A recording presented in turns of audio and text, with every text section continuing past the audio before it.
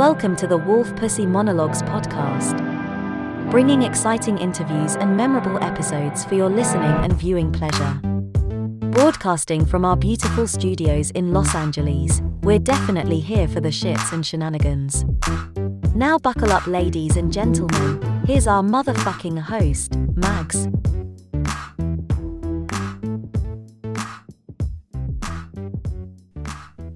Hey yo, what up, what it is, how you feeling, how you living, how you been? Welcome to another episode of Wolf Pussy Monologues. I'm your host, Max. So glad to be back on the mic one more time with all my wolf pack friends. Yes. Hope you had a great week. Hope you're feeling alright. Today I want to talk about the biggest slumlord in history. Yeah, that's the shit we on today in the Wolf Den. So, hope you got your drink, your smoke, whatever the fuck it is, your lunch, whatever, dinner. And buckle up, buttercup. So, public housing and the public housing system. I hope you guys realize that this is what they call a failed experiment. You have some housing projects in some areas that are impressive, but 99.9% of these motherfuckers are monstrous, depressing places, run down, overcrowded, crime-ridden, just falling the fuck apart. You know what I'm saying? Now, the residents of these projects sometimes can more often than not be strangers to one another, you know? Little sense of belonging and shit as a neighborhood would typically give you, you know?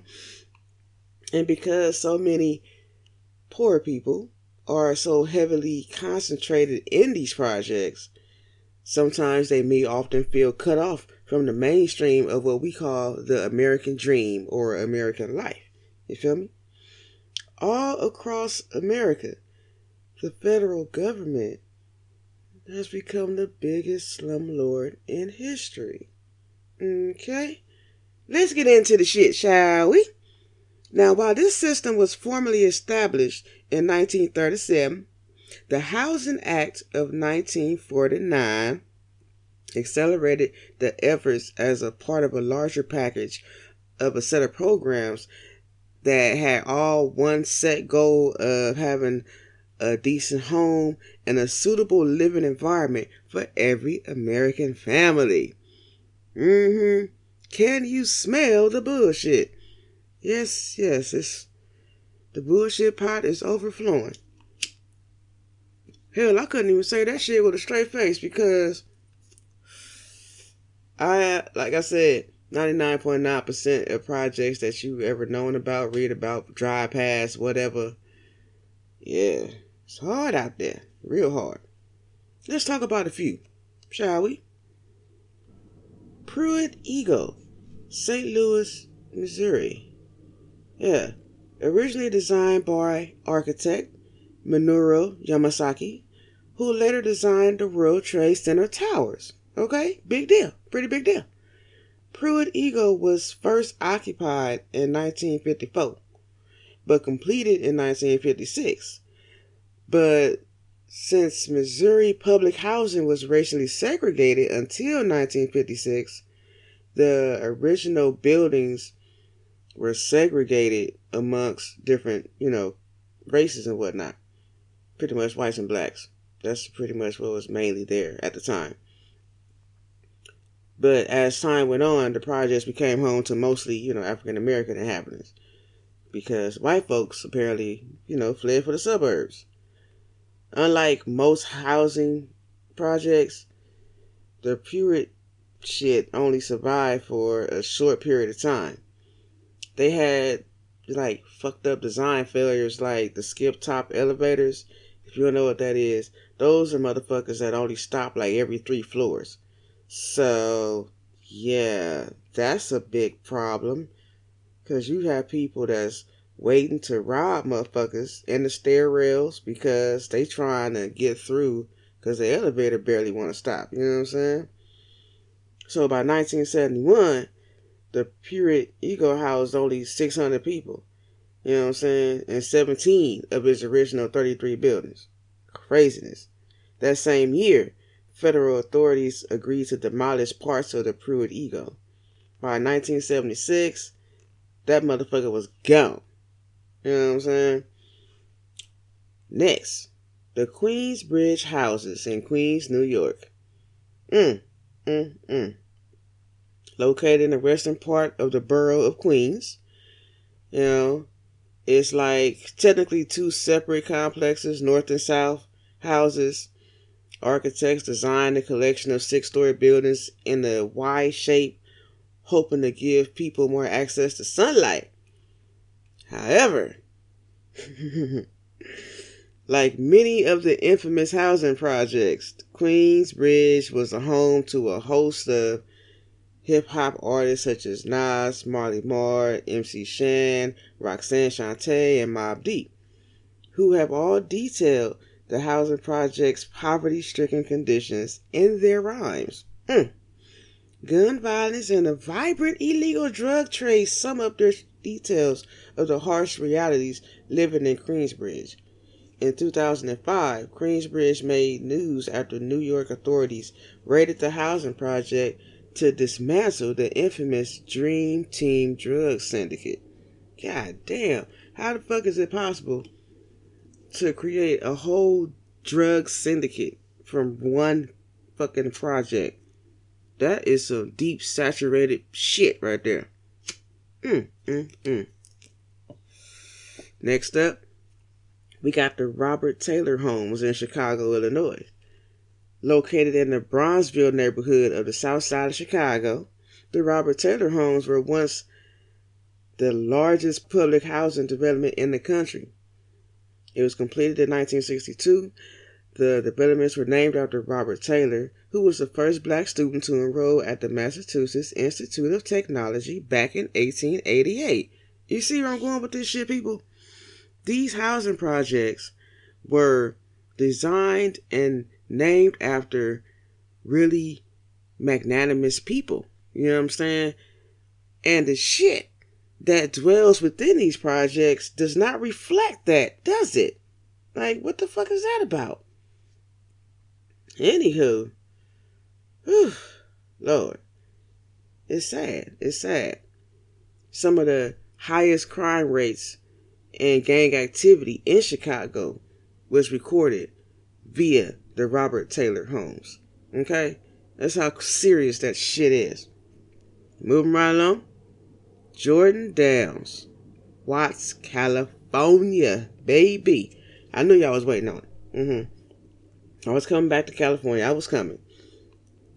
Originally constructed in Watts section of Los Angeles as a temporary housing for war workers during World War II. Let that sink in. But converted to public housing in the early 1950s. You know what I'm saying? The Jordan Downs housing projects is one of the few public housing developments named after regular folks. David Starr Jordan and Samuel Eliot Downs, two of the area's oldest residents. What started as a partially integrated development in its early years became majority African American by the mid-1960s due to Los Angeles' restrictive covenants and a massive people who continue to migrate west after the war. Since Jordan Downs has become such a fucked up part of the ills of South Los Angeles, police brutality and a lack of employment fueled a sense of hostility among the people living in Jordan Downs and throughout Watts. The world witnessed these social tensions during the 1965 Watts riots, if you remember. Think back. Yes, history lesson, goddammit. Gang violence in the 80s and 90s highlighted the plight that still persists right now. Craziness. Moving along to the Magnolia Projects in New Orleans, Louisiana. Officially named the C.J. Peets Projects. Now, these projects were built in a part of uptown New Orleans known as Central City. Construction began in 1941 and is home to one of New Orleans' largest street games called the Dooney Boys. Yes. Moving right along to the Marcy Projects in Brooklyn, New York. Yes. So, the Marcy Projects were named after William L. Marcy, who was the 11th governor of New York. Wow. Again, another prestigious person, It is also known as the childhood home of rapper Jay-Z. Marcy's infamous reputation has been documented in countless rap songs. Murder Marcyville, Where I'm From, and tracks of that nature from rapper Jay-Z. Check it out. Moving along, next project, housing failure on our list.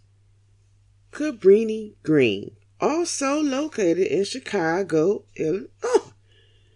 Oh Lord, Chantel. Anywho, originally named the Francis Cabrini row houses after Francis S. Cabrini, the first American citizen to be canonized by the Roman Catholic Church. Now that really tickled my fancy, because this is the type of shit I find out when I just begin reading out the ordinary shit that pops in my head. You mean to tell me they really shot a motherfucker out of damn cannon? Anyway, Cabrini Green housed 15,000 or more than 15,000 people, right? After the nearby factories and shit closed in the 1950s, that's when poverty set in and crime rate went high. And the song after that, all that shit. You know what I'm saying? Even today, to this day, Cabrini Green has the most fucked up ass housing project documentaries on it, like, ever. And you know what I mean? It's fucked up. It's also been described as a virtual war zone. You can't even send your kid to school type shit. It's fucking crazy. And, it's just, it was an ongoing thing.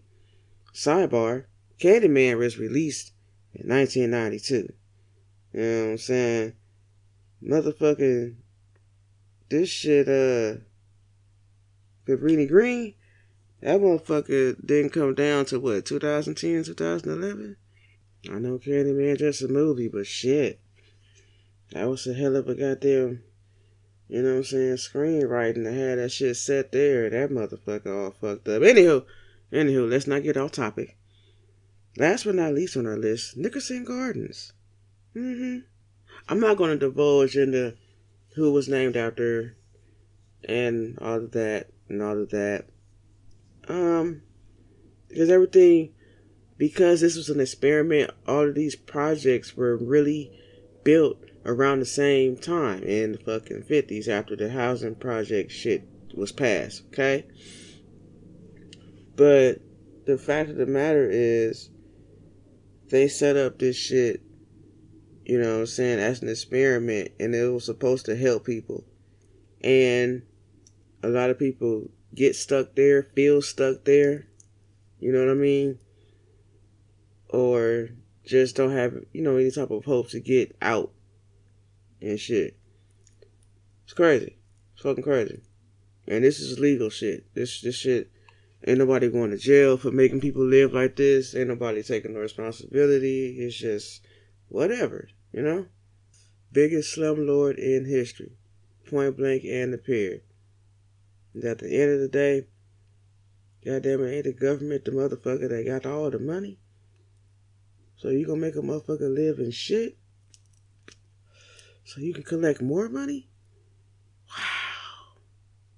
Anywho, hope you enjoyed this episode. I enjoyed bringing it to ya. Indeed. Please tune in next week. We have fresh content. You know what I'm saying? Every Saturday. Let's rock and roll. Let's get it. Let's go. Stay out the way. Stay out the streets. Love, peace, and hair grease. Wolf pussy. Out.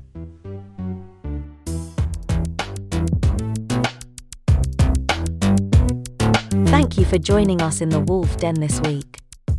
Please remember to subscribe to our YouTube channel and visit our website at wolfpussymonologues.com for your weekly wolf pussy therapy. Howl at you soon.